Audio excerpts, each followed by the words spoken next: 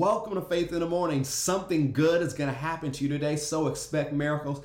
Thank you for joining me today. Faith in the Morning exists to help you start your day with faith and encouragement. And so open your heart. God has something for you today. All this month, I've been having you say and remember that with your purpose, there is provision and there's protection. We've taken a lot of time this month to study out the name of El Shaddai and what it means and how it relates to your life today. And I want to share with you a message that I shared 3 years ago, part of our Harvest Checkup series, about the connection between your harvest and spiritual warfare. Yes, there are natural things to do concerning provision and finances. We don't make light of it. We tell you, make sure you do the natural things. You make sure you have a budget. You make sure you do all the natural things you're supposed to do.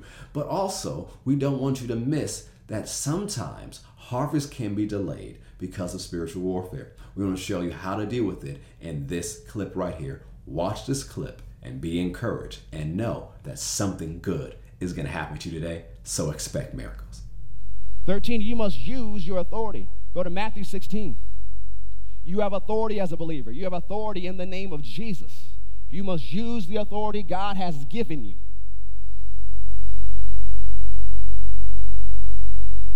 Matthew 16, verse 15. Jesus said to them, "But who do you say that I am?" And Simon Peter answered, "You are the Christ, the anointed one, the Messiah, the Son of the living God." And Jesus answered and said to him, "Blessed are you, Simon, son of Jonah, for flesh and blood has not revealed this unto you, but my Father who is in heaven revealed this to you. And I say unto you, you are Peter," which means little rock. "But this is upon this rock," which is the Greek word for a large, protruding rock, "I will build my church." Well, what rock is he talking about? He's going to build the church on Peter? No. He's building the church on the rock of the revelation of who Jesus is, that Jesus is anointed, that Jesus is the Messiah, that Jesus is the Son of the living God. And upon that rock of the revelation, God said, "I will build my church." It doesn't matter what the enemy does. God is going to build his church. It doesn't matter what the news has to say about it. God is going to build his church. It doesn't matter what other religions have to say about it. God is going to build his church. And it says, "And the gates of hell shall not prevail against it." When's the last time you see some gates move? Sometimes we imagine it and we think about the gates coming at us. No, the gates don't come at you. You come at gates. So the gates of the enemy won't be able to hold you back. Gates also symbolically stands for strategies. So the strategies of the enemy to steal from you and contain you won't be able to hold you and steal from you any longer, if you use your authority. Because I give unto you the keys of the kingdom of heaven, and whatsoever you bind on earth shall be bound in heaven. Whatsoever you shall loose on earth shall be loosed in heaven. This lets you know two things. People read it two different ways, and both are right, both are true. So whatever you bind has to be something God says should be bound. Whatever you loose should be something God says should be loosed. But also, whatever you bind where you're standing right now, in the spiritual world, the heavenlies above us, is bound. Whatever you loose with the words of your mouth while you live on this earth is loosed in the heavens above you. You must use your authority to bind and to loose. So understand this. Don't just go off on a binding spree. I bind every single demon, every single devil, every single wicked spirit all around the world. You're bound. It doesn't work that way, because that's how it works. We could do it right now and be raptured tomorrow. It's not how it works. Your authority is jurisdictional. You have authority over your life and over your house. And whatever you have limited authority at what you do, you have a realm of authority there. Now, you may go on vacation somewhere, and it's a new area for you, but you still have authority where it concerns you and those with you and what you have. You have authority over that. So, you can't just bind in general.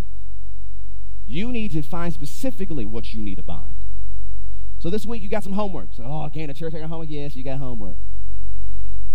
Number one, ask God to reveal to you where the enemy is stealing and attempting to steal from you.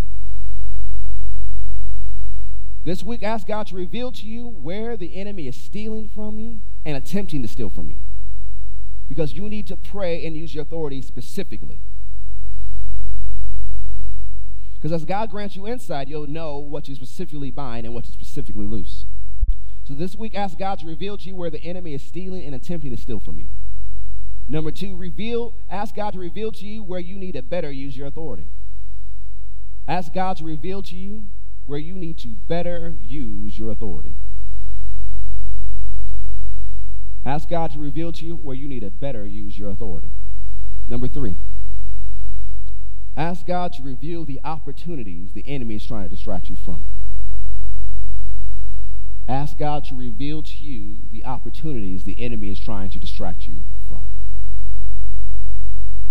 Now, as he reveals these things, use your authority in the name of Jesus to bind the enemy, specifically. Use your authority in the name of Jesus to specifically move the powers of the enemy out the way.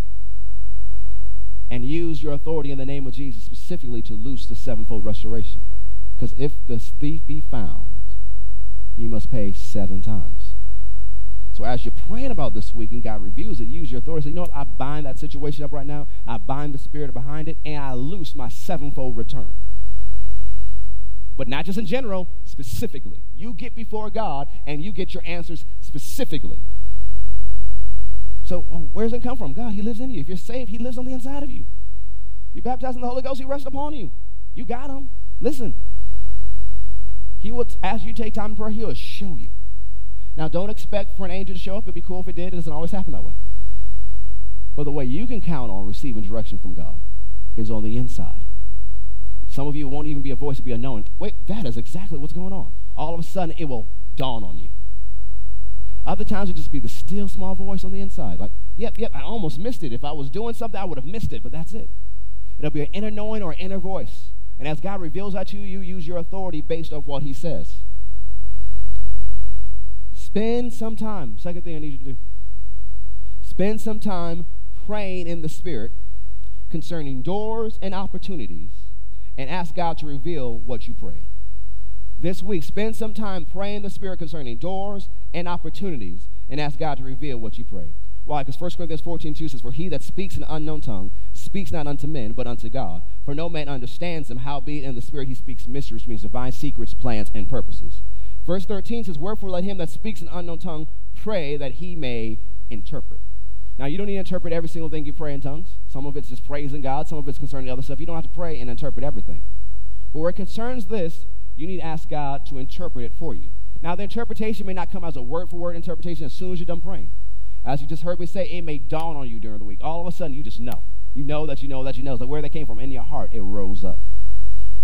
God will bring it to you other ways, but it may not come as a word-for-word interpretation of your tongues. And so, Pastor, how do I pray in the Spirit of praying in tongues over open doors and opportunities? So, Father, I ask that you open doors and show me what I can't see. And, well, Pastor, that took less than 10 seconds.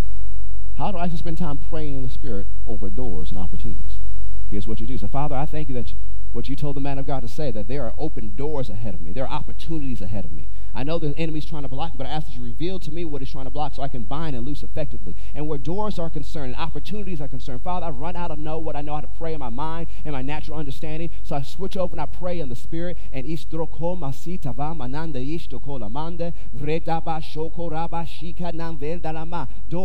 yeah, mangisi vroko sova va the bebe open doors ziko romonga yedlela ramanga evrabo. That's what you do. Now, the thing is, if you spend time praying to the Holy Ghost long enough, English words will pop out. You'll be praying in tongues and English words like, oh, what is it going? An English word came out. Stop getting in your head. Just say it. You don't even have to know what it means at that moment. But when you need to, God will reveal it to you. We have to spend time praying in tongues over this, especially where open doors and opportunities are concerned. And he will reveal it to you. We need to pray. Fellas, it's not just the ladies' job to pray. We need to pray. We need to spend some time praying in the Spirit over these things. And you just do what you just saw me do. But you spend more than 15 seconds on it. I'm going to stop that clip right there. You can watch the full message on our Faith Plus app. The series is called Harvest Checkup. Have a great day and know something good is going to happen to you today. So expect miracles. God bless.